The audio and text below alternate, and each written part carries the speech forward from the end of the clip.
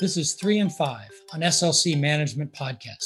Hey, everybody. Thanks for joining this episode of 3 and 5. This is Steve Peacher, president of SLC Management. Today, I'm joined for the second time by James Slotnick, who's the head of government relations for Sun Life's U.S. business. James, thanks for joining again.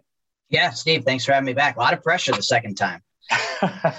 Well, we wanted to get you back to talk again about the spending bills that are in front of Congress. One is related to physical infrastructure. The other is more related to what the administration is calling human infrastructure. Can you give our listeners a quick summary of these two proposed bills?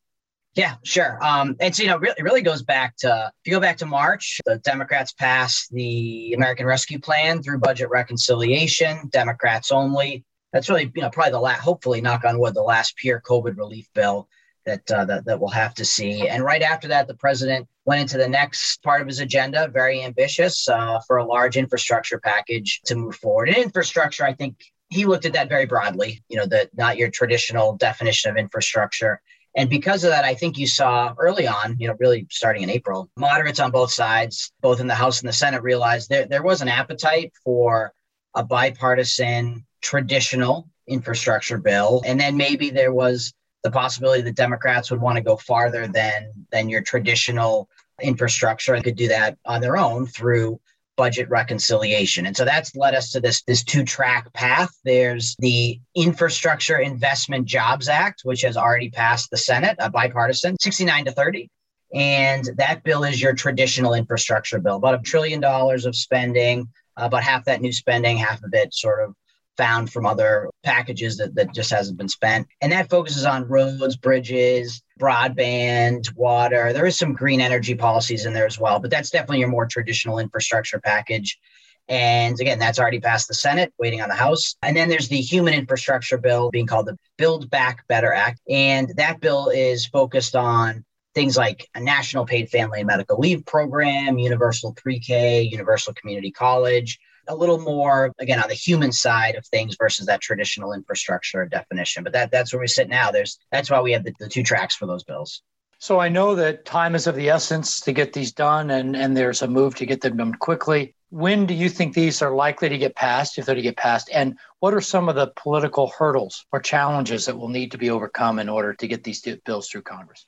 Yeah, Steve, every lobbyist in D.C., we're all trying to figure this out. It's a tough question, but I think what we've seen on the human infrastructure side is there is a real divide amongst Democrats, particularly moderate Democrats and progressives, on just what they want to move and when. Moderate Democrats, they look at that traditional infrastructure bill that, again, passed bipartisan in the Senate and say, hey, we don't have a lot of bipartisan things these days. Let's pass that right away and start rebuilding the nation's traditional infrastructure today.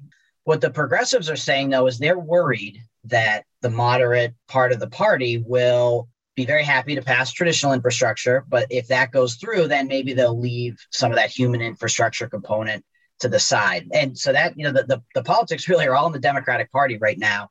And it's the leadership has essentially sided, at least so far, with the progressives. And that's why we've heard Speaker Pelosi and Leader Schumer and even President Biden talk about these two bills have to pass together in the House. We're coming to an inflection point on that, though. Moderate Democrats have an agreement with the Speaker that in the near future, they get a vote on the traditional infrastructure package. And the fact is the human infrastructure package is nowhere close to being where it can actually be voted on in the House. And I mean, the Senate committees haven't even started to mark those bills up. So politically, we're getting to the point where, some decisions are going to have to be made, but that's the politics. It's the moderates and the progressives and the Democratic Party that are really pushing on each other on just what should go first and when. I thought I saw a headline scroll by today that said the administration was admitting that the human infrastructure bill, the Build Back Better bill, would have to be scaled back to some extent, which probably just reflects the reality of what they're hearing in those discussions. You follow this very closely. What's your best guess as to what the ultimate size and scope of that bill looks like when all is said and done? Steve, you hit the nail on the head. I mean, the number that's floated is, the House is working on a $3.5 trillion human infrastructure bill.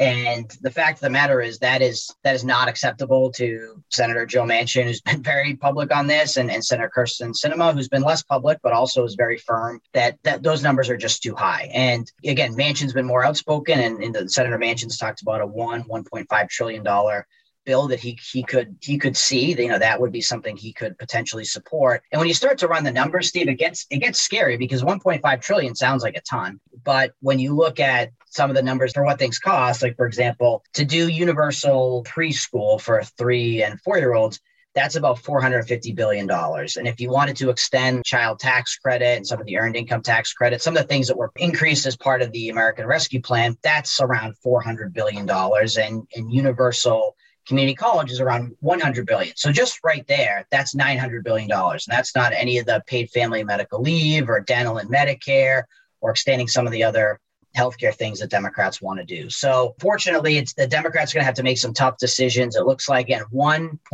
to 1.5 trillion is probably the ceiling. So that there's things that are going to have to be cut. I will just say one last thing. One thing I don't think is going to be cut, though, unfortunately, is when you look at to make up for that spending, increasing the corporate rate to 26.5%, 25%, that raises about $500 billion in revenue. So that's a pretty big chunk. So on probably not 26.5, probably 25 is where we end up. But unfortunately, it does look like that's something, just because the amount of revenue it raises, that's probably still in there. Well, what's the saying? A trillion here, a trillion there, and then all of a sudden it's real money. Maybe that used to be billions. Now it's billions. It's pretty scary.